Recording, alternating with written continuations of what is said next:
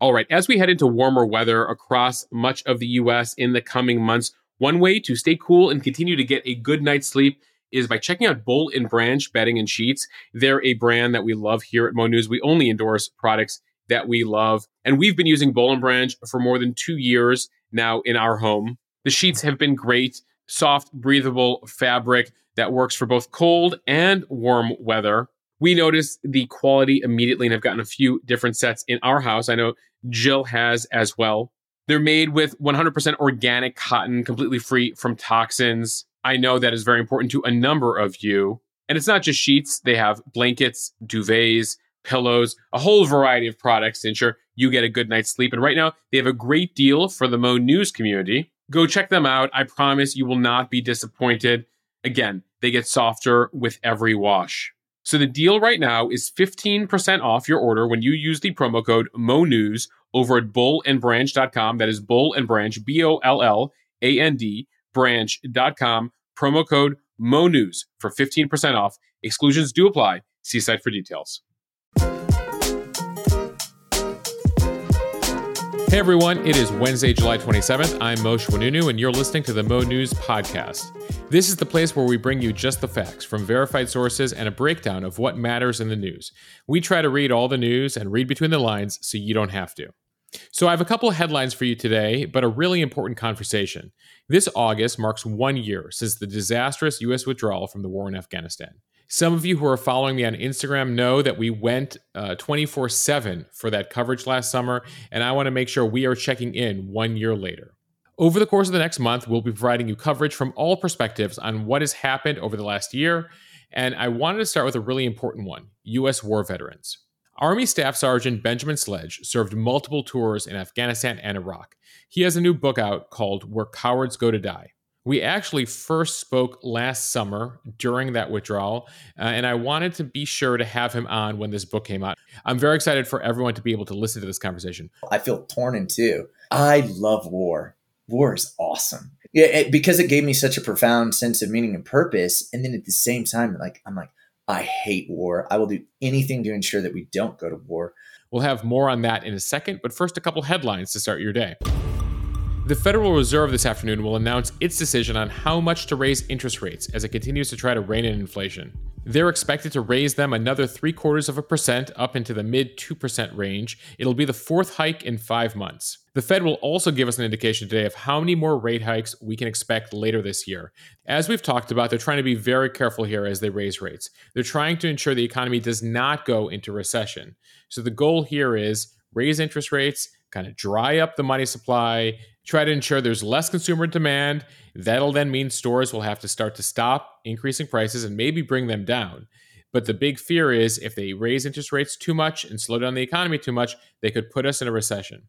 Speaking of which, we will get more numbers tomorrow, Thursday, with the announcement by the Commerce Department if the U.S. economy grew or got smaller in the second quarter. That will be sure to set off a debate on whether we are in a recession that won't be resolved for a while. Check out the podcast we did yesterday on Tuesday, July 26th for a breakdown of exactly what we're talking about when it comes to recession or no recession.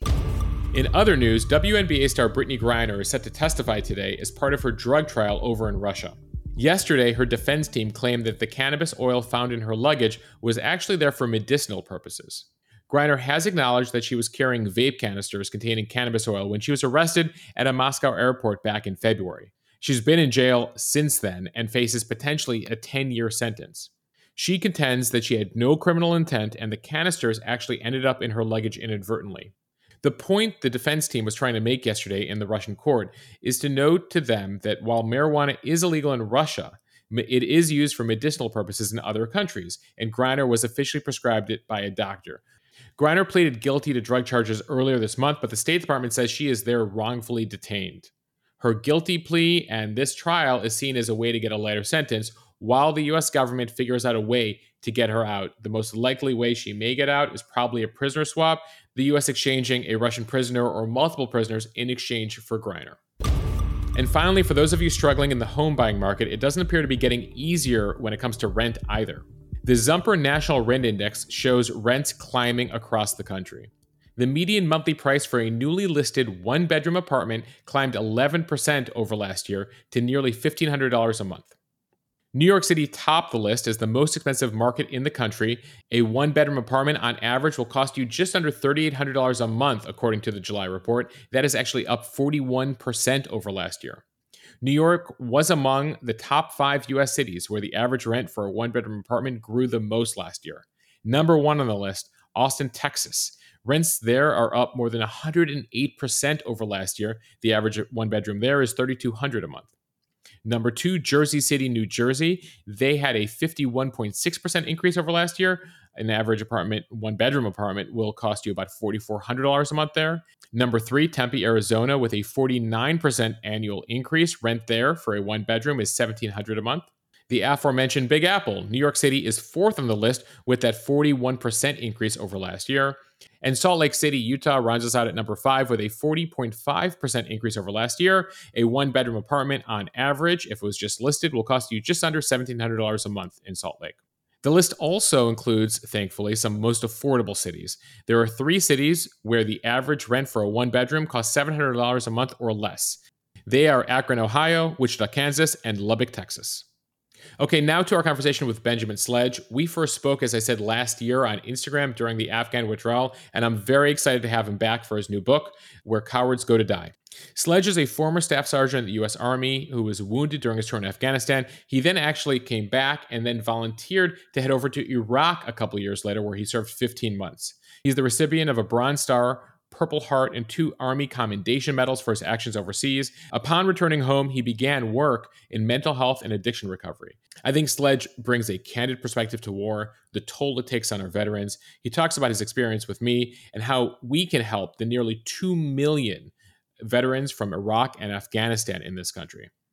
I think you're going to learn a lot from this conversation, what it's like to be at war, what it's like to come home, and the things that veterans wish we civilians did for them on a day-to-day basis. Staff Sergeant Benjamin Sledge, how are you doing? Great. Thanks for having me back on. I am so glad to have you back on. We last spoke at the height of the mess of the withdrawal last year in 2021. I know it was taking a toll on you. And before we get started here, how are you processing it all a year later? I'm good. I actually, my wife shortly after was like, "You're kind of a crazy person. You should probably do some counseling again." And I was like, "All right, that's fair." So I did that, kind of processed what I was going through. And it was crazy, though. I met all these other veterans who were going through the exact same thing. And when Iraq fell, we didn't have that issue, but Afghanistan, we did, which I found really interesting. Yeah, I remember when we were talking last year, you were also talking about Vietnam vets kind of reliving their trauma because of some of the imagery was almost identical at times as we watched the images last August to the images of the final days of Vietnam. But we have a lot to get to. I want to do a quick recap. Sledge and I first spoke live a year ago on Instagram during the height of that very messy withdrawal. I'd interviewed top politicians, military officials, and I wanted to get a reaction from a veteran. So many veterans, nearly 800,000 Americans fought in the war over 2 decades. They put their lives on the line. They'd lost friends. And so I was connected with him online. He had written extensively about his experience both during the war and after the war and gave me one of the most honest portrayals of the war and the impact it was having on veterans. So Sledge, I really appreciate the perspective you brought me last year and excited to get into your new book here. Yeah, thank you so much. Even in the new book, I talk about the Afghanistan withdrawal very shortly because we had to add an addendum very quickly. I contacted my publisher, but I think really the book is more or less an encapsulation of the last 20 years as far as like what happened to veterans, but more importantly, what happens after the events when they come home to a country that is extremely divided and no longer feels like home. So the book has a provocative title, and it's not the typical title you see for war books. You called it Where Cowards Go to Die. Talk to me about that title, what inspired it, and what you mean by it. So what inspired it was really, I was in Iraq, and I read the book I Am Legend by Richard Matheson. Do not watch the Will Smith movie. It's terrible. It doesn't even follow the book. But the book is phenomenal and has influenced, the great writers of our time, like Stephen King. And it's actually considered a horror novel, even though it's it feels like it takes place in the 1970s and deals with vampires. And this guy is basically the last man on Earth, while the rest of his society has been taken over by this vampire disease. And the last 3 words of the book are "I am legend." And I was like, that is sick, man. And it ties it all together. And I was like, if I ever wrote a book one day, I would do something like that. And so years later, I get this book deal with my publisher. And I had this epiphany when I came home several years later, when I started working through like what I had been through in Iraq and Afghanistan. And really what I came to the conclusion is there were a lot of things that I did in combat that were not heroic. And there's a lot of things that people do in combat that are not heroic, yet we can get painted that way. But the reality of the situation is I came home and I buried a lot of it, and it began to fester from the inside. And so for me, I came to the conclusion that in life, you'll either live as a coward or die as a coward because of the fact that you've refused to address that unresolved trauma. And a lot of veterans are doing that, where we head to the bottle or we head to pills or we get put on mood altering substances for the rest of our life, as opposed to confronting what we went through and growing stronger out of that. And when you do that, when you grow stronger out of that, the cowardice that lurks inside the human heart has to die. And bit by bit and cut after cut, you have to cut out that cancer of the soul that's stripping you of your humanity, because you've been dwelling on the past and what was instead of what can be. And so my conclusion is in life, a coward has to die either way. You either die as a coward or you have to kill the coward inside you. What's been the reaction from some of the guys that you fought with, and just the reaction generally to the title from other veterans?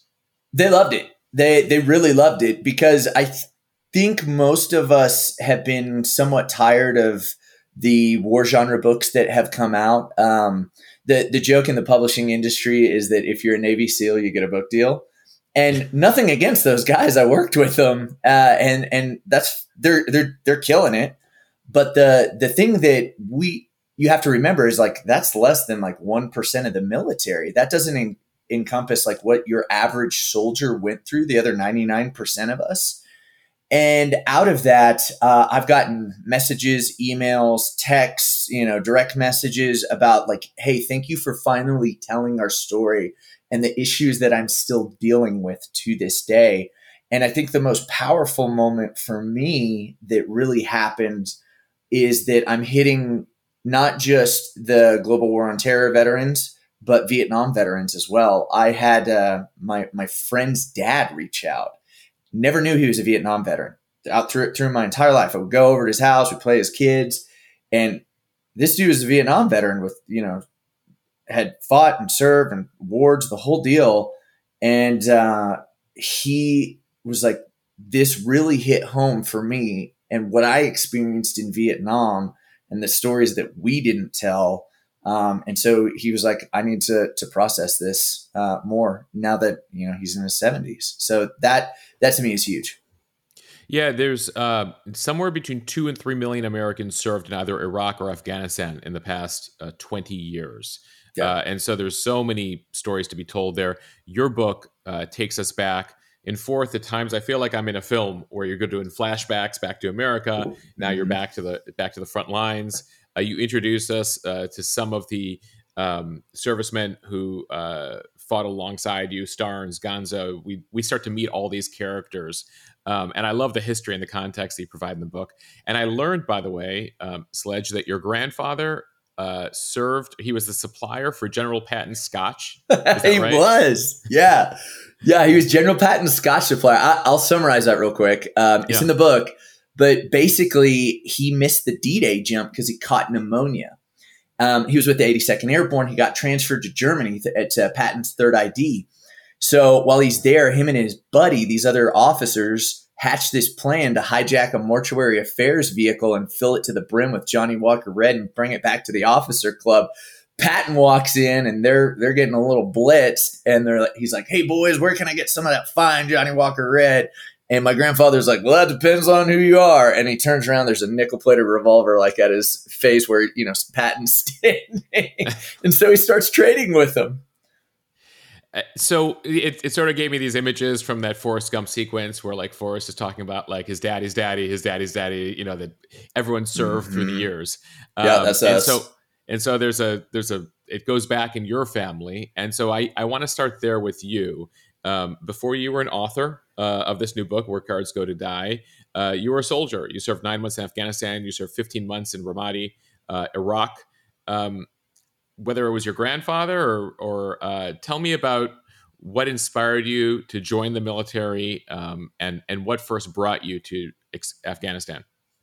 It really is that, Forrest Gump moment. And we joke in the military, we say it runs in the blood. You look at like all of Patton's kids and they serve too. And we traced it as far back as a general under Napoleon for our family lineage. And so it was just kind of something that you did in our family. But also at the same time, for me, there was kind of this fascination with that and the culture and the way that I would look at my grandfather and, the uncles and everyone. But really, really, really, this is the real reason. I joined because I had to pay for college. My parents. Much more practical reasons. Yes. Yeah. My parents are like, "You're going to college." And I'm like, "Great. How are we paying for it?" They're like, "Figure it out." I was like, "Guess I'm joining the military." And so I joined in 1999, man. Like Bill Clinton was president, which is crazy. It was peacetime army. A lot of times it was like stripes. You're goofing off like Bill Murray having these barbecues and beer. And then September 11th hits and everything changes. Everything, the training, everyone's like, it's like that scene in Starship Troopers, which I referenced a lot in the book, where, Johnny Rico's washing out and then everybody starts running and it's like, it's war, we're going to war. And that, when I got to Fort Bragg, that was the feeling that you had there. So I started all this training and language school, and I would come home for 3 months, get orders, leave, home for 3 months, get orders, leave. And then that's really how it went. I was completing training during those years from 2001 to 2003. And we invade Iraq, and immediately they need, it's a dual pronged war effort. So they need half of our unit goes to Iraq and the other half goes to Afghanistan. And that's how I ended up in Afghanistan. Right. The war in Afghanistan begins in the fall of 2001, just after 9/11. Right. The war is now nearly 2 years old in 2003 when the U.S. then invades Iraq in a separate operation. Correct. But just after the launch of the war in Iraq, you get your papers and you're headed to Afghanistan. Mm-hmm. Which was really weird because I thought for sure I would be going to Iraq. But I think that's the thing. Like the U.S. media's eye of Sauron just like suddenly shifted to Iraq and everybody kind of forgot. We were like, oh, we're done, with Afghanistan. But you had all those cross-border operations and you had Taliban and Al-Qaeda running back and forth from Pakistan and launching these attacks like on the border area. So that was a really violent area that people forgot. And the only people that actually came out to visit us, because we would just get shellacked all the time with heavy artillery and raining down mortars in from Taliban. And it was Laura Logan, who at the time was the chief news correspondent for 60 Minutes too. And they kind of were like, I think people have forgotten about Afghanistan. And as soon as she gets up there, she gets blown up by a landmine. So it was really, really violent, even where I was at, and everybody had kind of forgotten about that. So they just assumed that I was sitting on a base and like eating cake in Kandahar. And I truly believe that's what a lot of the American populace thought at the time. And then that became, this 20-year stretch of combat operations, and violent pockets would continually break out throughout the country, depending on what year it was. For some years it was the Helmand province with the Marines. Right. So 9/11 happens. We're in pursuit of bin Laden. It would take us 10 years to find him, and then another 10 years. We knew where he was the whole time. Like, we literally would receive intelligence reports while we were there. We knew he was in Pakistan. And we knew the area too. So, and there was just a lot of sensitivity about the fact that bin Laden was in Pakistan and what's our relationship with Pakistan and et cetera, et cetera. So eventually they get him. The war, though, will take 20 years. And I know that, you've met veterans from various parts of the war and you've watched it. So you're there, though, in 2003. Right. And one of the things you write about is an attack that you experience in December of 2003, Taliban, Al-Qaeda launching an attack on your base. You're wounded. You're a 21-year-old kid at the time.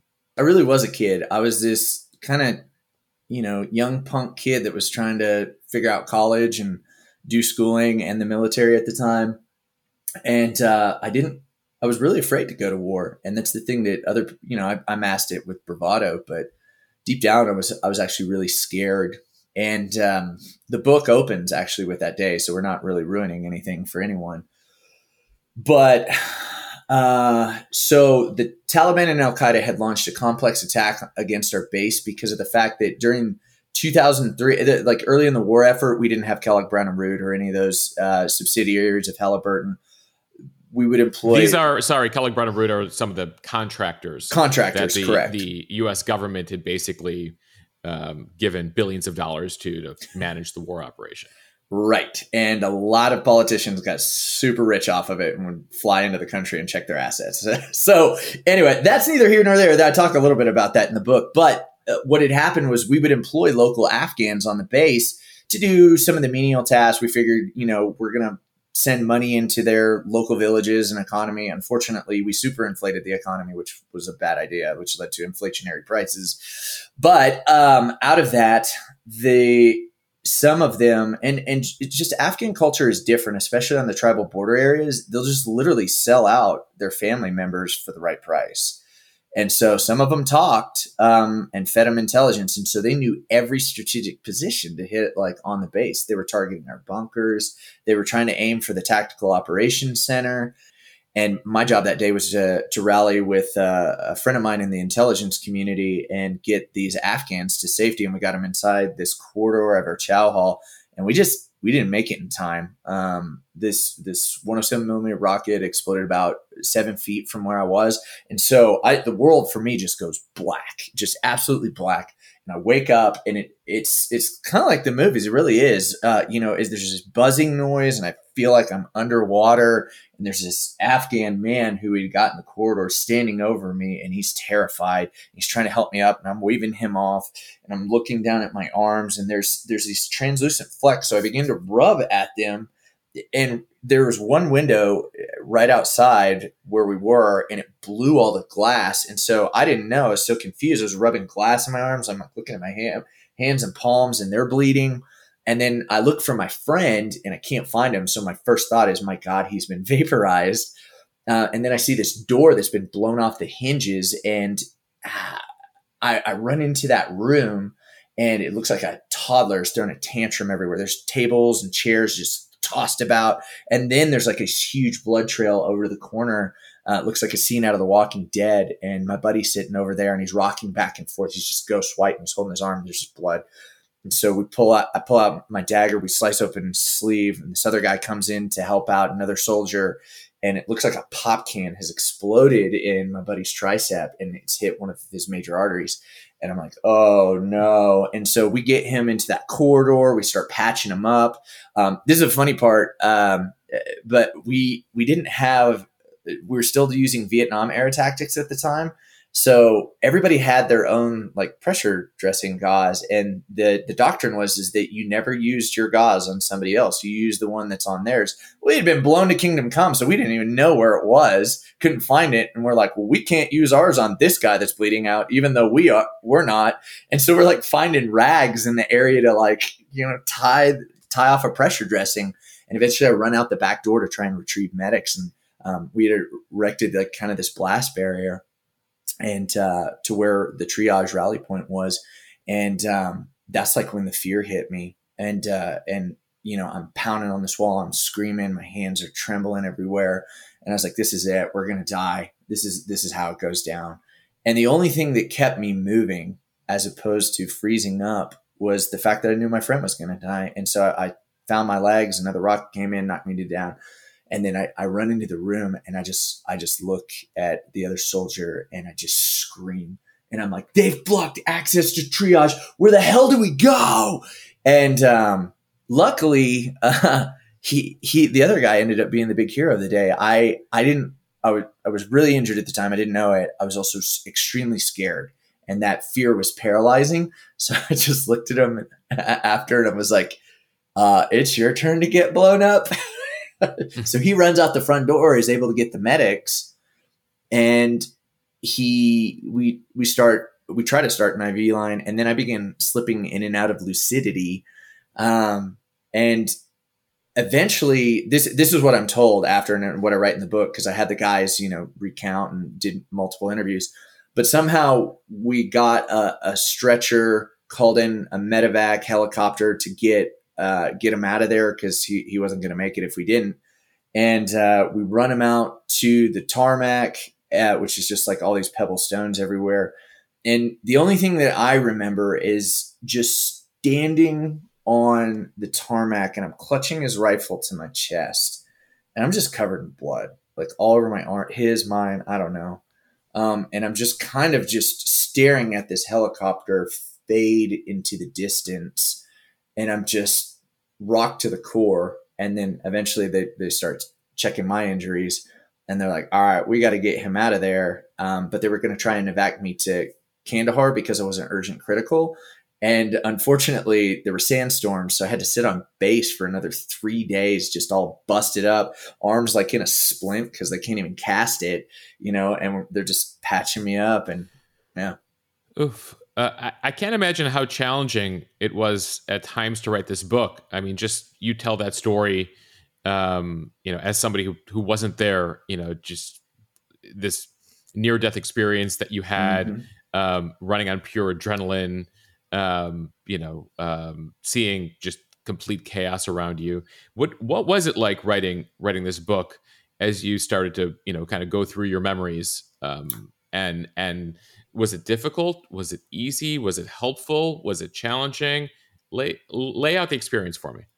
So I wrote, it's weird, I wrote the book in multiple areas, on friends' porches during the pandemic because we were staying with them, or my parents' house, or even in Austin, Texas before, the pandemic began and we moved to Colorado.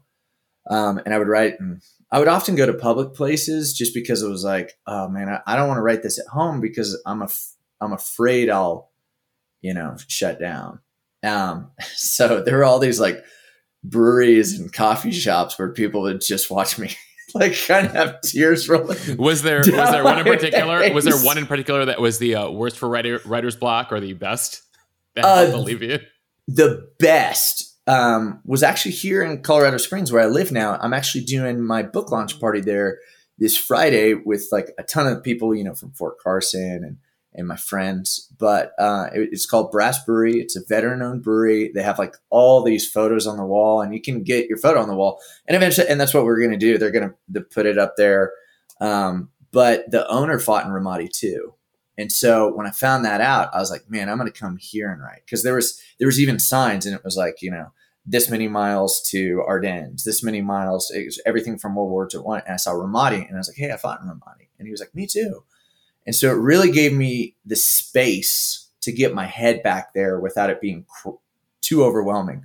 But it was still hard, because I'm interviewing my friends who were there with me and forcing them to relive some of their most traumatic incidences too.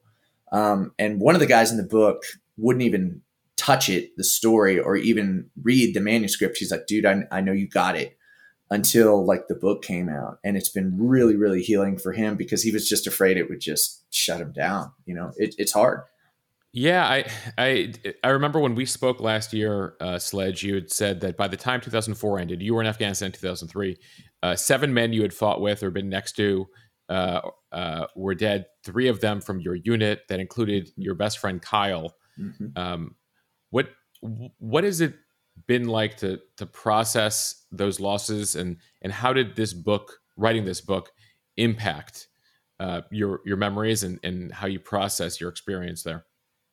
I actually dedicated the book to Kyle, just because Kyle wanted to be a journalist. That was his goal in life. And he was going to college to get his like journalism degree. And he was already covering events like the Miss America and Miss Universe pageant, like the one down in Panama.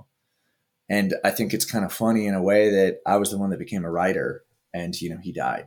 So I really wanted to honor his memory. in that aspect. But the thing, working through all of that and Kyle and the deaths has been its own painstaking moments of trauma.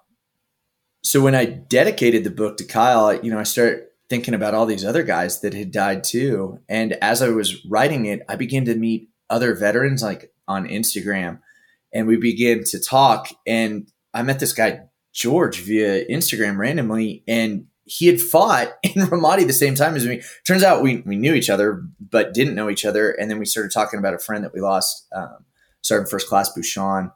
And he has such a tragic story because, he's got a young son and a wife. And then several years later, his wife died from cancer. So that poor kid lost both of his parents. And so you find out about stuff like that and you have to relive it and go through this. But I could never figure out why I was just still so impacted by like the deaths of the guys that I served with, especially Kyle. And then I found out that there's all these studies that show that men and women who lose their friends in combat, even some 30 years removed from the incident, their level of grief from that incident is the equivalent to that of somebody who's lost their spouse within the first 6 months. And it's just because of that depth, that camaraderie, that brotherhood, and it weighs extremely heavy on your soul. And so, Memorial Day kind of becomes this day where it's just this moment where you reflect a lot more. Because like for me as a kid, it was just like barbecues and fun. And it's still those things for me. But, I always keep, there's a picture of Kyle sitting right here next to me that I keep when I write because I want to keep his dream alive. One of the things that struck me, you've referred to Afghanistan, and I think this was in our conversation last year as well, as a toxic relationship, one that you want to let go of, and you just can't quite let go of it. And I think you come up with multiple metaphors for how Afghan vets and you experienced that. You ended up fighting in Iraq after that, but just to kind of put a period on Afghanistan, talk to me about why or what you've come to terms with when you talk about Afghanistan as a toxic relationship.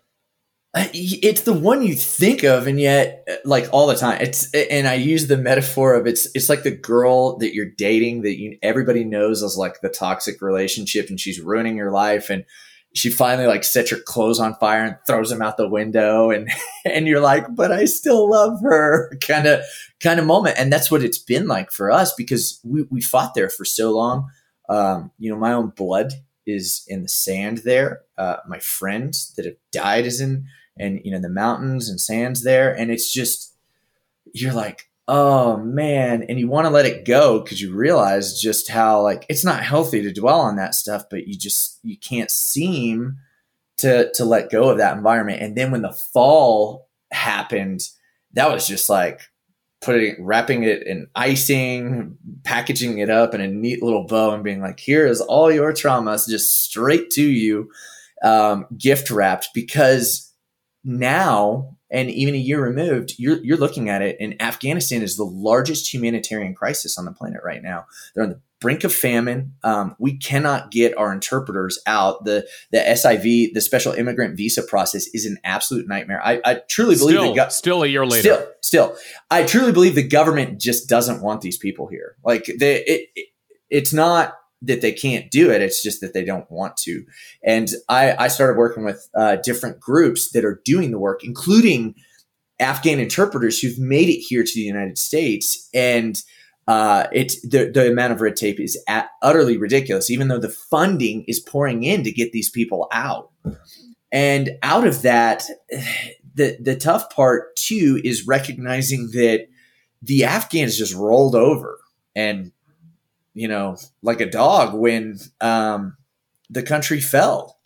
Right. You're talking about the Afghan military that the U.S. had invested tens of billions, if not hundreds of billions, trying to build up, trying to train, and the Taliban took them out in a matter of weeks. Not even practically days. Yeah.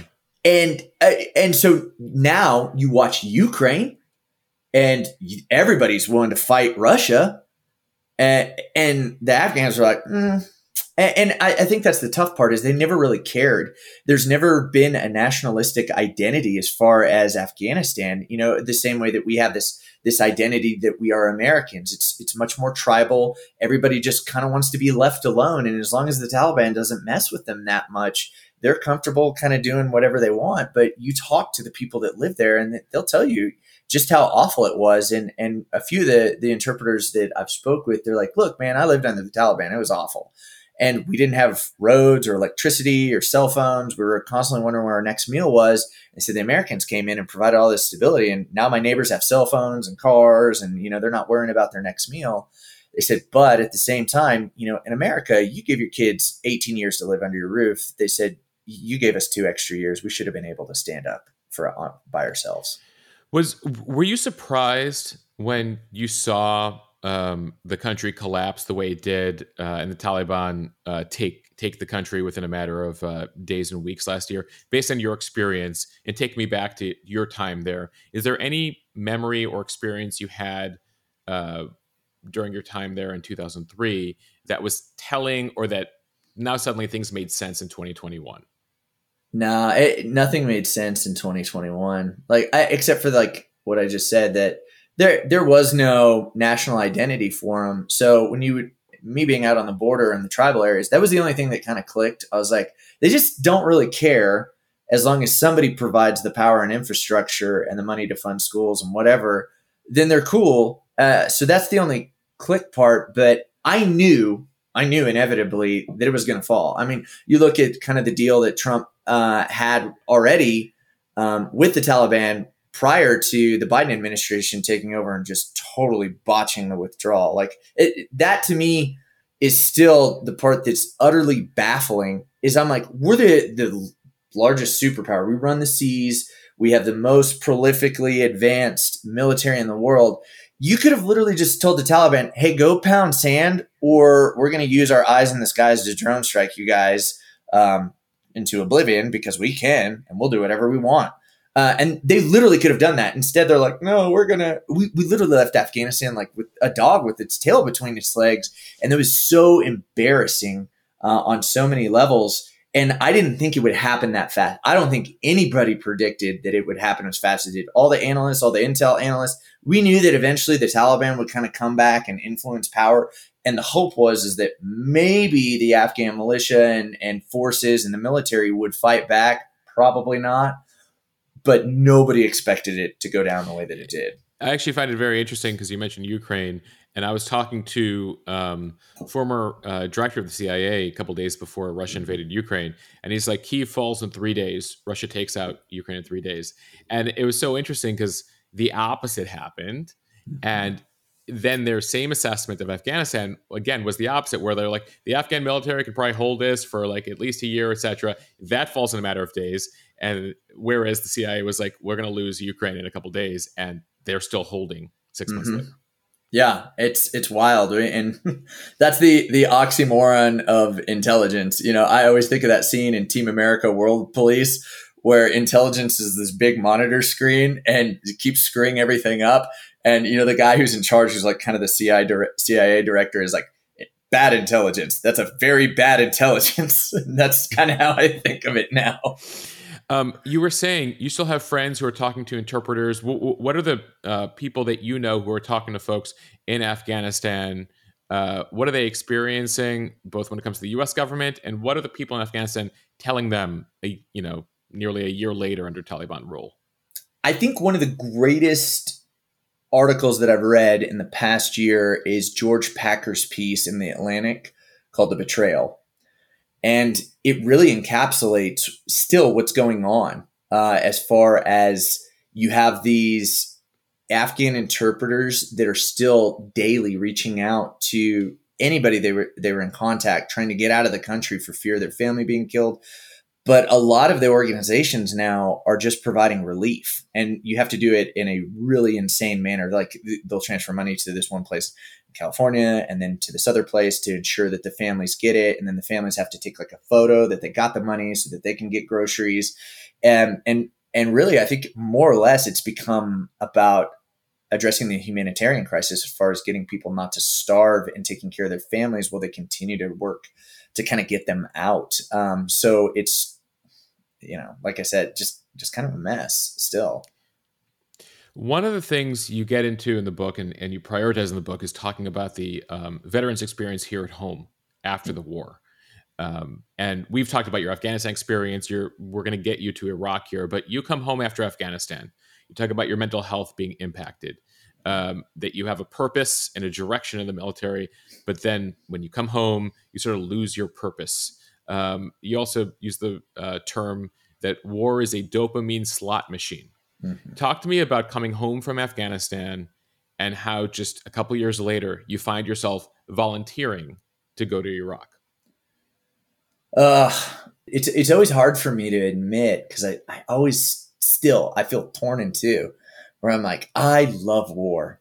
War is awesome. It's because it gave me such a profound sense of meaning and purpose. And then at the same time, I'm like, I hate war. I will do anything to ensure that we don't go to war. I don't want my kids to go to war. I don't want anybody to go to war. Like, I want peace. Like, peace is better. And so I always feel split in two, because I'm like part pacifist and then part like combat hungry warrior.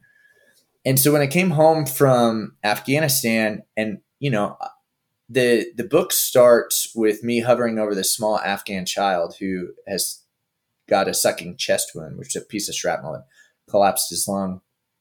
And you begin to see stuff like that often while you're overseas. So there's collateral damage. There's always going to be collateral damage. There's no such thing as it not happening in combat, whether by Americans or the other side. And you're forced to see that.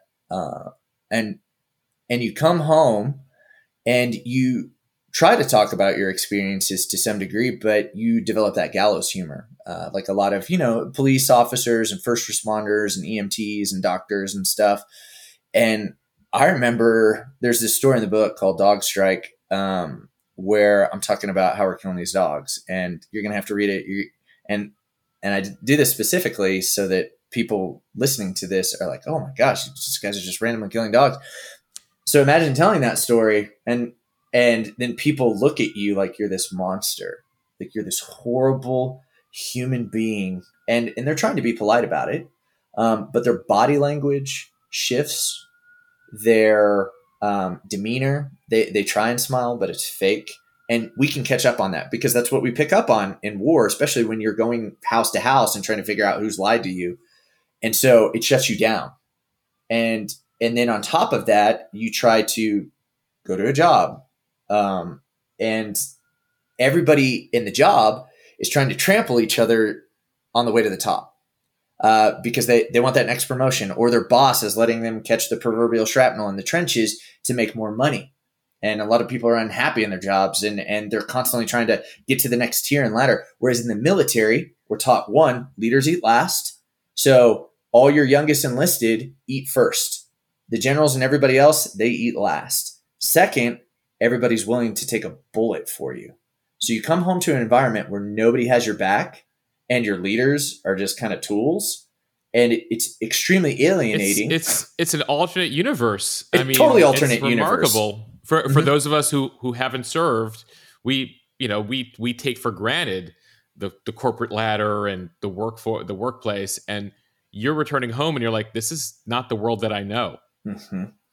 So war then becomes that dopamine slot machine where you're like, well, at least I know overseas I have people who have my back. I have people who care for me. I feel this profound sense of mission, purpose, and direction. I know what I'm doing. It's here's the objective, complete the objective. And so when I came home from Afghanistan, I was really struggling and my parents had to, and family and friends had to stage an intervention, and they're like, you need help. And I was like, probably true. And so I get into counseling. I start working through, my experiences, but I find myself missing war, and I'm like, I'm never going to go back. And then Gonzo in the book, who you mentioned earlier, he just kind of pins me up against the wall one day and he's like, hey, we're going to Iraq. And I'm like, no way, man. And the problem is in the military, there's this question that your parents will ask you when you're a kid. It's like, if all your friends were jumping off a bridge, would you do it? And you're like, no, Mom, I wouldn't do it. But when you're in the military, you totally would. You'll get into the dumbest situations and circumstances just because they're your buddies and you fought with them. So that's what I did. He was like, hey, we're going to the city of Ramadi, which at the time was the most violent city on earth during the surge from 2006 to 2007. It accounted for half of all deaths that happened in the United States Marine Corps and half of all daily attacks that happened in the country of Iraq. So I volunteered for another deployment because it gave me a profound sense of mission, purpose, and direction once more. Yeah, this is when there was a time when they felt the war in Iraq was lost. They announced this surge, we're going to take back Iraq.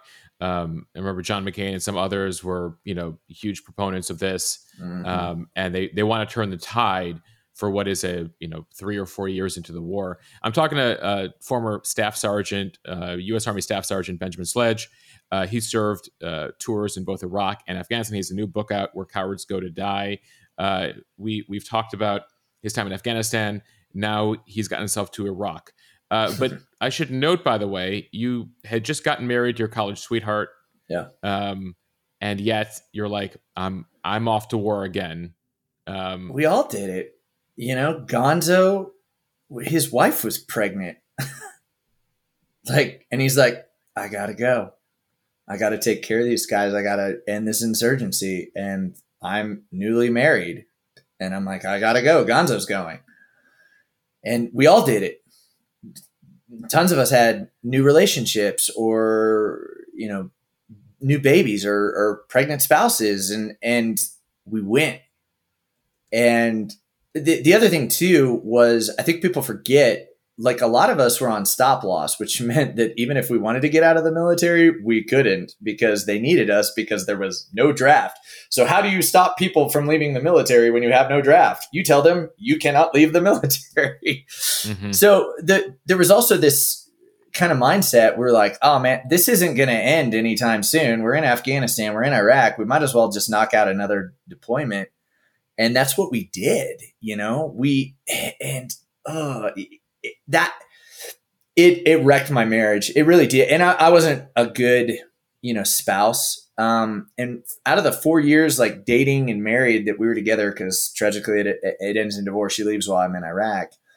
I was only home for 1 year and 9 months. So we never even really had time to work on a relationship. Most of our time was literally spent over a phone, with long breaks. In Afghanistan, it was I would call her on a sat phone once every 2 weeks. And I'd be like, hey, I'm going to be on mission. You may not hear from me for a while. Don't freak out. That doesn't mean that I'm dead. Same thing in Iraq, and I would head out to these combat outposts, and it wrecked so many relationships that I saw. The Army and military in general tries to say that they focus on the family, that they're family friendly. And that's just not true. Cause I just see the kids suffer from it. I see, our relationship suffer from it. And a ton of us, there was 30 of us in our unit, and half of us are divorced now. For me, I'm remarried and we're coming up on 11 years and everything. And I have plans to, be with my wife till I'm dead, cause I take those vows seriously, but that's the vow. Yep. Yeah, for better or worse. And right. This is an aside. The American populace is as long as you make me happy. I was like, that's not what you said at the altar, though. and that's the way it goes. So your Iraq experience was double the length of your Afghan experience. You were 15 months there. Talk to me about the differences in combat and your experiences in Iraq versus the time you spent in Afghanistan. Afghanistan was really interesting because I was in the mountainous area, and you're going to villages, and a lot of it's fighting. They would stage on top of these mountain high ground areas while we would travel in these dry creek beds called wadi and launch complex attacks, or they'd hit the base. If you've ever seen Restrepo or the Outpost, it's very similar to that, where they just rain down stuff and they're trying to overtake the base. Whereas in Iraq, it's urban combat. So Iraq, when I got there, kind of looked like it had stopped in the 1970s as far as progress and stuff. But it sounds about right. That's when Saddam took over. Yeah. Yeah, and so the thing was though, it looked like all those pictures you see in World War II, where all the buildings are just bombed to hell because of the fact that we've hit them with JDAMs, or that the insurgency there has wired houses to explode when soldiers walk in, and it's all urban combat. So you're going house to house to house to house, and you don't know who your enemy is a lot of times because the populace is really against you. And you have to think about it this way. The biggest mistake that we made in the Iraq war was firing the Iraqi military, where we literally had a group of trained soldiers and said, you're no longer going to get your pension and disabilities. This was Saddam's military who we had defeated. Yeah. And we decided to let go of that trained, loyal military. Right. And we should have been like, come on, we'll absorb you in. And I think it was Wolfowitz who did that. Dumbest decision that we could have ever made. Former Deputy Secretary of Defense under Right. Bush. Yeah. Right. And so that happens, and that creates a thriving insurgency. And on top of that, we begin to destroy infrastructure. So the way that I explain it to the American populace often is like, imagine if the Chinese government somehow came in and took over the United States. It never happened. But they then start wrecking our infrastructure to where we don't have air conditioning. Imagine you're in Texas and you don't have air conditioning during the summer and it's hot. Of course you're going to be pissed. And of course you're going to take up arms. And of course you're going to fight back against the people that... And add to that, in this scenario, China's taken over and they're saying to the U.S. military, no thanks, we don't need you, go home. Bingo. Yeah. And you have all these trained soldiers. And so now you don't have water, sewage, electricity. Of course you're going to have an insurgency on your hands. Like it was from step one. So that's what happened. And the thing that really helped us quell Ramadi was the fact that we started rebuilding the infrastructure and we got a consistent 18 hours of power to the day. So, the coin, the counterinsurgency operations that we had kind of developed were about, flipping the local leaders and feeding them contracts so that we could boost the infrastructure and the economy to make the people happy and, get money in there, also superinflating the economy. Bad thing. But ultimately, once they had water, power, and sewage, that quells like a lot of the rebellion that's there. But Ramadi was just, after the fall of Fallujah, after Phantom Fury, where like Jim Mattis and all them went in, all the insurgency like went into Ramadi, and that just became the epicenter of hell. Because it was so violent. Like the Marines originally had control of the battle space, and then First Armored Division, we had to send in tanks to an urban environment, Bradley fighting vehicles, and it just got nuts. And it literally was kind of in some ways like World War II. We had like areas that were almost worked like demarcation zones that were insurgent held ground that you didn't go into because you'd be shot dead. What was the state of play when you left Iraq? Was it better than when you arrived? Yes. So Ramadi became the example for the rest of the war effort because we took the most violent city and then pacified it. And it was largely thanks to a guy named Captain Travis Patriquin, who was a former Special Forces soldier that became the civil affairs and military liaison for the 1st Armored Division. But he got killed, sadly, by an IED when he was on a photo op with Ollie North, and journalists from Newsweek got hit by a catastrophic IED, daisy chain. It is a mess. But his plan was that it was like work on the tribal local warlords and sheikhs, flip them, feed them their contractors projects, and then from there rebuild the infrastructure, and people are going to stop shooting at us. And it worked. And so by the end that we had left there, the attacks had really slowed and progress was being made. So we had left it better because when I got there, it was a free for all. It was a party. It's really been fits and starts for a while. Obama eventually pulls troops out, has to put troops back in. 15 years after your departure, we're still there. Biden's been trying to take the troops out of Iraq. We still can't quite get everyone out. But I want to go back to your story. Your wife, during a phone call with you while you're in Iraq, says, I'm leaving. You come home from Iraq. You write about the pain of divorce. You've spent a decade at war. You feel you have no future, no friends. You're contemplating suicide at that point. Yeah. And nowadays, like I have multiple certifications in crisis response, trauma care, and suicide prevention. Spent 10 years in like the mental health world for a nonprofit before I launched out on my own. And the thing is that I didn't know this at the time, but I was taking all my emotions and everything that I had experienced and making everything about me, as far as like why I wanted to die. And the thing that people don't realize about suicide, it's not that people necessarily want to die. It's that they don't know how to resolve the pain and heartache that they're in. Because if you could resolve that, then there would be no need to feel as though you want to die. I didn't know how to resolve that. And so I was taking all my emotions, all my energy, everything, and pouring it into, look at how bad I've been screwed over. And I just don't know how to, take away this pain. And I have no direction, no mission, no purpose. But I come to this epiphany while I'm sitting on, this bed and this bedspread from Pottery Barn that I hated. I still hate it. I could picture it in my mind. I hate Paisleys now because of it. But I'm sitting there and I was like, I'm still alive after 2 wars. I buried friends. I'm still here. And I've gone through the toughest circumstances that most people can't say. And if I take myself out, guess what? The insurgency, Taliban, and Al-Qaeda get that win they always want. And that's what they're getting from veterans right now. They're getting the W. I found this remarkable statistic. Just over 7,000 servicemen and women died in Iraq and Afghanistan over the last 20 years. 4 times that number, more than 30,000 have committed suicide in the last 20 years. Right. They're getting the enemy is still getting the W because they're getting the win in their mind, and then they go home.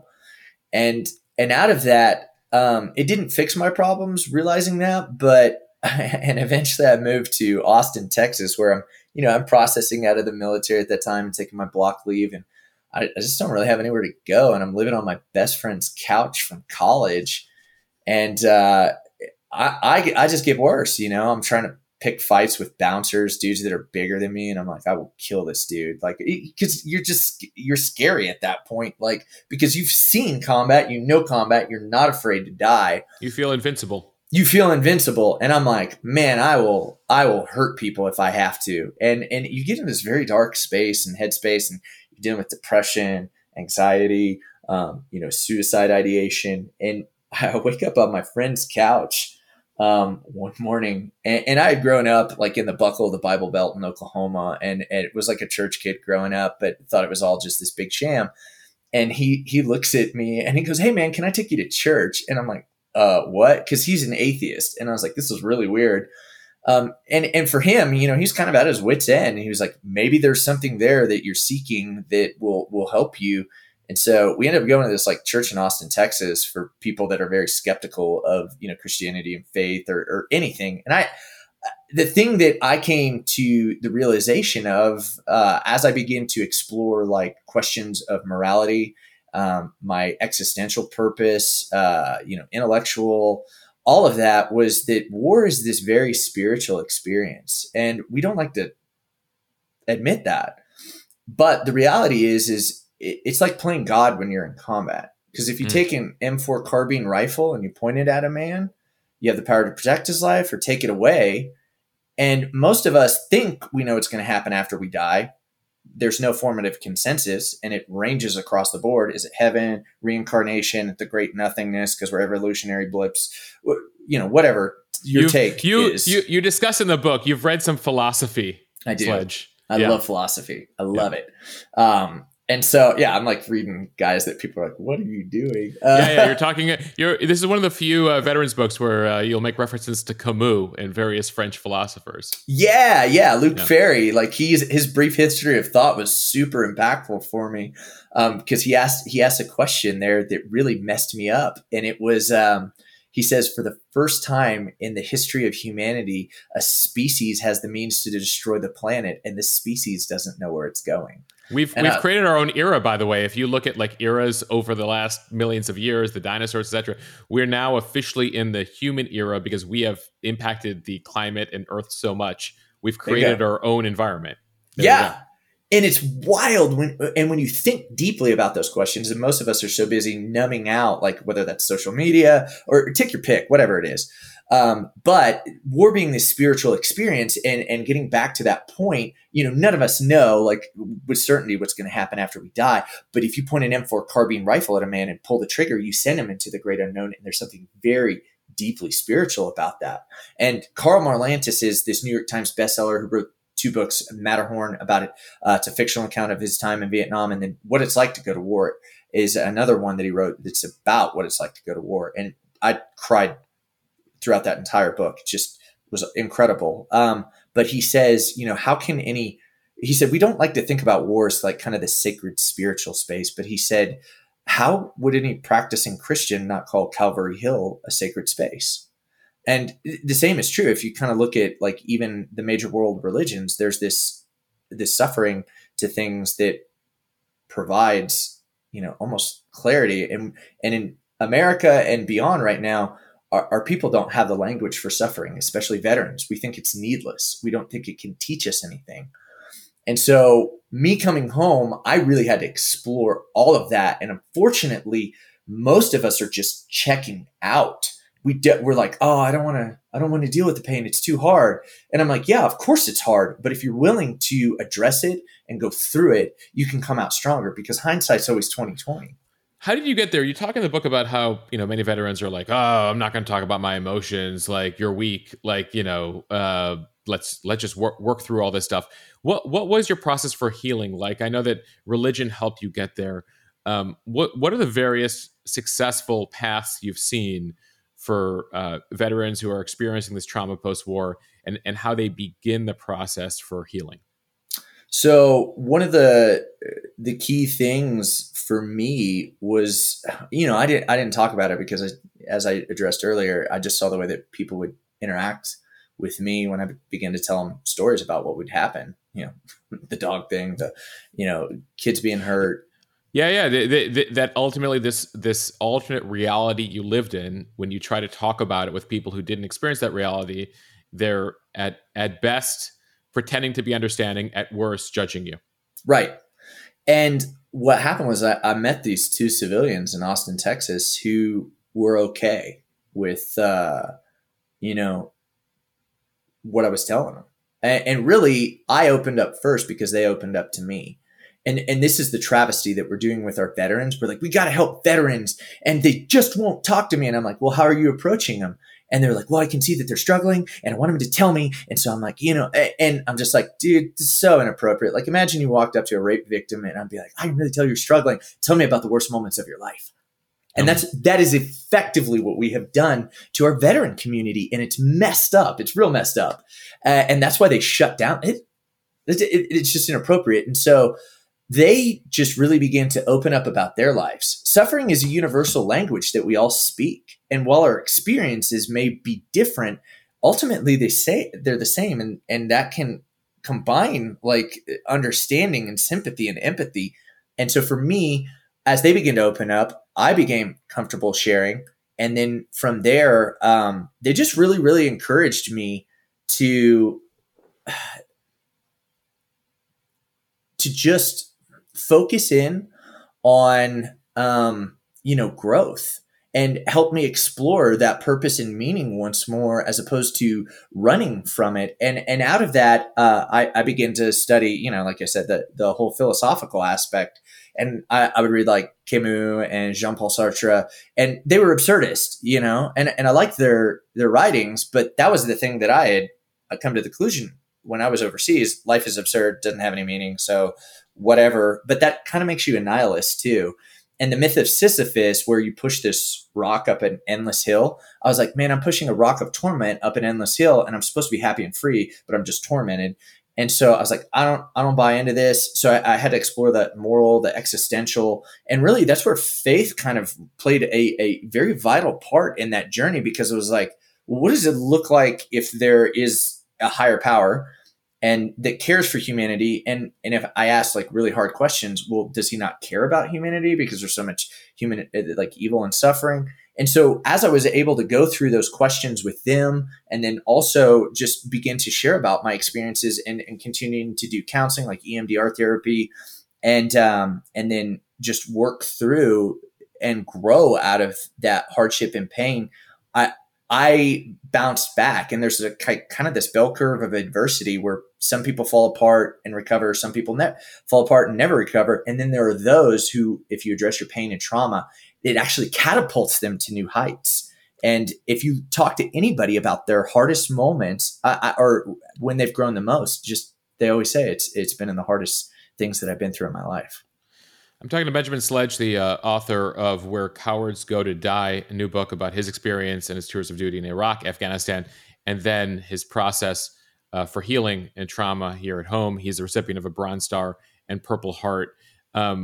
You sort of alluded to it, Sledge, and I wonder, if there's any positive answer to this, but how is this country doing when it comes to caring for its veterans? Good, bad, and ugly. What do you think I'm going to say? Setting you up there, my friend. Well, I know what you're going to say. You want to look at the cost of your freedom? Just go down to the local VA. How are we doing there? They couldn't even admit that they exposed us to, toxic burn pits. It's a disaster. We have guys dying from cancer now that can't even get disability and are permanently disabled, but it's a fight with the VA system. And then we go, oh, we got to do better care. And we're just, it's not good. And in times past, and I read about this in the book, there was kind of more of this communal responsibility. And the problem is since. Yeah. And by the way, you go far back, you're talking about the Navajo, you're talking about the Crusades. Yeah. And how, various societies over the last hundreds of years have cared for their returning soldiers. Correct. And they would typically perform purification rites because either way, most of us believe that the taking of another life is not good.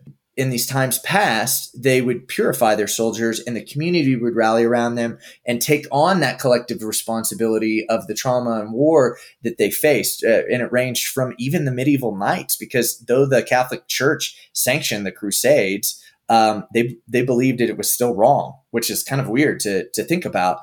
But and then in World War II, you had the entire community populace just focused on the war effort. We were working in factories. You would go to the movies and you would see about it. But, Vietnam, it was also in your face. But, 20 years of war, we were largely checked out.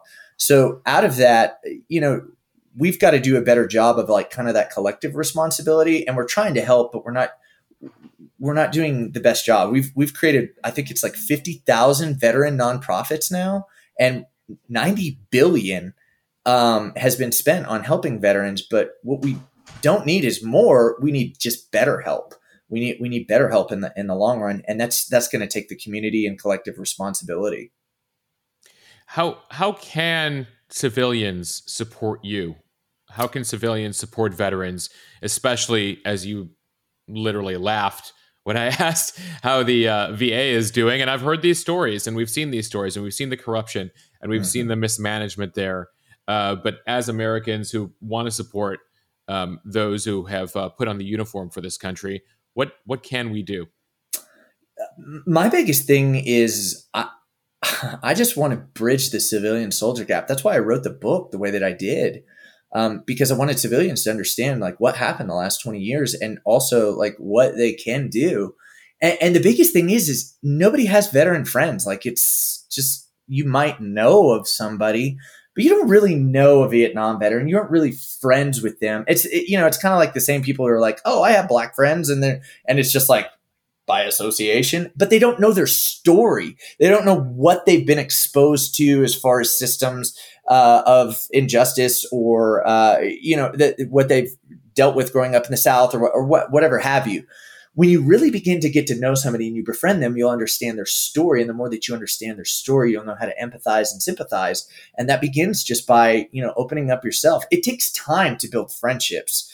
And in society anymore, we want things microwaved. I get mad when my phone doesn't go to space real quick and retrieve data for me, I'm like, oh, this phone is stupid. Yeah. Mm-hmm. And we treat our relationships that way. We treat, especially our romantic ones, we want those microwave too.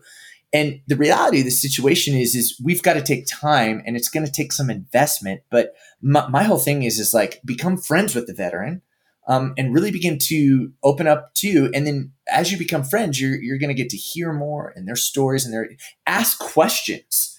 Like, don't ask the dumb questions where it's like, did you kill anybody? Like, again, you're going straight to the point of trauma. Instead, ask them like, hey, I've seen the medals on your wall. How'd you earn one of those? Or hey, I saw that you were in the military. What'd you do? Just simple and then begin to know them, and they'll begin to open up. And really, as you take on that collective responsibility and hear their story and understand them, I think you're really just going to start helping and healing them. At the same time, you've talked about not coddling veterans. No. Challenge. So how do we ride this line? Because you're like, well, we don't want to be coddled and like, how are you doing? But at the same time, you want us to challenge you, but you don't want us to kind of bring out the trauma. Explain that conundrum, the coddling versus challenge. Yeah. So we treat everything with kid gloves these days. And even a lot of times when we're dealing with people that haven't served in the military and are dealing with mental health stuff. And there's this aspect that they use in the mental health world called motivational interviewing, where it's almost like a judo move where you show somebody that their answer is kind of ridiculous, when you repeat it back to them, and it makes them see it just like, and kind of challenges them instead. It's like that, if all your friends were jumping off a bridge kind of moment thing, and they realize, no, I wouldn't, that's dumb, unless you're a veteran. But out of that, in the military, we're used to being yelled at, screamed at, told to suck it up and drive on. And yet when we come home, the message that's being portrayed at the VA is that you are too weak to handle your past pain and trauma. So therefore we need to put you in an alternate reality because you're so weak. And yet in the military, the message is you better take some bullets and carry your wounded buddy, and we don't care how hard it gets. And so out of that, like, you have to begin with sympathy and empathy, but also at the same time, if they're out there hurting people, you'd be like, hey, do you really believe this is the best choice for your life? Like the way that you're acting, whether you're drinking, the entire, and it begins with those, those questions like, do you believe, like, get them to think critically about their actions. And like, do you actually want to grow, or do you just want to stay stuck? Because there's nothing brave about staying stuck. And so out of that, like if you're able to do both, where you empathize and sympathize with their experience, but also at the same time challenge them to grow and get better out of that growth, then I think that's really where you're going to see a difference. I know you've been working with an organization that helps veterans. Talk to me about the best resources, especially if you're concerned or you want to be able to get a veteran help, or you have somebody coming home. What are the best resources available right now to our men and women? I'm always going to say this: you're their first line of defense. If they came to you, it's because they trust you. And it's the same thing. Like when people are struggling with suicide, they typically reach out and tell somebody, but then we freak out and we go, oh no, we need to send them to the professionals. They don't want to talk to the professional. They want to talk to you. That's why they reached out. And the best thing that you can do is be an ear for them. So I always say the first line of defense is you. But if you're looking at specifically organizations and entities that are doing some really cool stuff, the one that I love and I personally donate to, and there are others, is if you're looking for something specifically that's like a rehabilitative program, Heroes and Horses up in Bozeman, Montana is fantastic. They have a 41-day intensive rehabilitation program where they specifically deal with the past pain, trauma. Don't coddle them. Have them go through like clean eating and prayer and meditation, like in the morning. They're confronting the demons of their past, and they walk out there different people. And then obviously there's the equine therapy in addition to it. Heart Support, I used to work with. They're fantastic. They're building up their veteran stuff that's headed up by a dear friend of mine, Command Sergeant Major Donald McAllister, who was with the 82nd Airborne, fought all overseas. So they're doing cool stuff kind of on the brink. There are just I love the streaming network, Veteran TV. I'm working on a partnership with them. just because they get the dark humor and the crazy stuff, but they're also doing really important documentaries like We Need to Talk About War, where you're hearing these stories of these guys that are going through this stuff. And there are other ones that are just doing amazing work, Stop Soldier Suicide. And you have to do your research a little bit more to kind of figure out who's doing what are they doing, and how are they helping, and what's their success rate, and what are they doing. And then there are service, volunteer organizations like the Mission Continues and Team Rubicon, which takes veterans and gets them to serve so that they feel that sense of belonging and camaraderie while heading to disaster zones. Some great organizations there. Sledge, having now been a veteran, experienced the complete incompetence at times of the government, etc. Do you have a couple ideas on what the VA and the U.S. government should and could be doing for its veterans? Oh, yeah. I mean, it's not that hard. Here's the funny thing. My mom retired from the public school system. And it's funny. So she goes, have you ever, who has the best medical care? And I go, no. And she was like, any government employee. She's like, you look at the politicians, it's easy for them to just go see a physician or whatever, or this other thing, and then it's paid for and whatnot. And she was like, my benefits are phenomenal, but you look at your politicians, they have great ones, and we should be on those same plans. That's what they should be giving to us and taking care of us. But instead, and they don't pay their VA employees well. The benefits are good as far as government stuff, but they're not attracting the talent that they need. And obviously, if you look at the budget, most of it is spent on defense and veterans too. But it's just there's so much fraud, waste, and abuse and mismanagement of funds that they need a third-party non-governmental agency to kind of come in and go, these are the problem issues, and then actually deal with it, as opposed to being like, letting scapegoats go loose, because ultimately we're just going to continue in that cycle. And that's what they do. They're like, oh, there's an inquiry and an investigation into this. And I mean, that's what they're doing with the January 6th insurrection. And do we really think anything important is going to come out of this except a dog and pony show? When they did the inquiry into the VA and all the problems that they saw there, what changes have there really been? There hasn't been any. So there has to be that responsibility. Yeah, I've been struck recently by the headlines in the past couple of months about the recruitment challenges the U.S. military is currently facing. I imagine you've seen some of those. Yeah. And it's because we've kind of coddled the generation too. That's me being a salty, like, Gen Xer to some degree. I didn't know if part of it was also that people are seeing, the lackluster care we give our veterans also when they come home. Well, that's true too. And yeah. I think the unfortunate part is they're trying to do recruiting efforts the wrong way, where, they're like, we're a kinder, gentler army. And, we allow difference of opinions. That's not the point of the military. Even Jim Mattis was like, hey, we're focused on fighting a war. And it's like, do you want to grow? Do you want a house? Do you want to go to college? Do you want, an experience and camaraderie and brotherhood that the rest of the world is not going to give you? And they're going about it all the wrong way. And then on top of that, I think they should challenge them. Like the reports are saying that most people trying to get in have too many mental health issues, and they're overweight and obese. Well, of course, America's overweight and obese. So challenge them. Like, hey, do you want to lose some weight? Like we had these guys that were super overweight, and then you put them in boot camp. And I remember my Samoan battle buddy. That poor dude lost so much weight. He was totally overweight when he got there. Dude named Smith, and the steady riot of rice and chicken and just torture got him awesome, man. And the people who graduate and the camaraderie, and we had gangbangers from like LA, and like everybody, it's this hodgepodge, and then you become friends, you become brothers, and you do anything for one another, and you put aside those differences.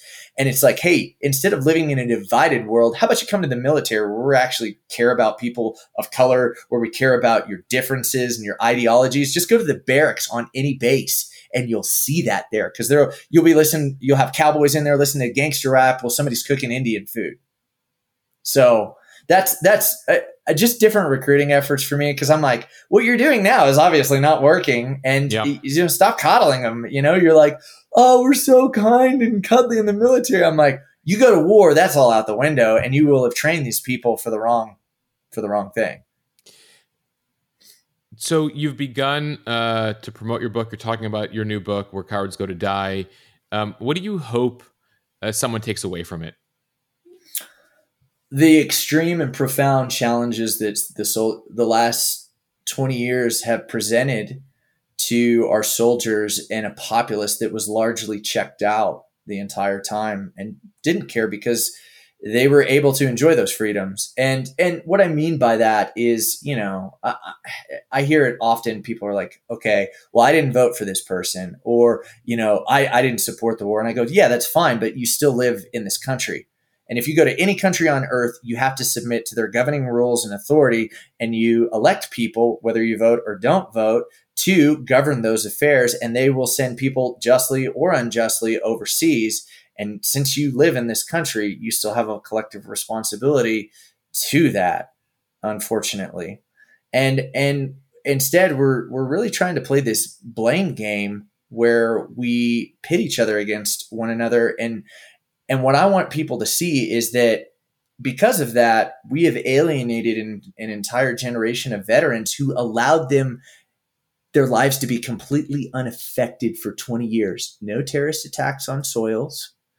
Right. No draft.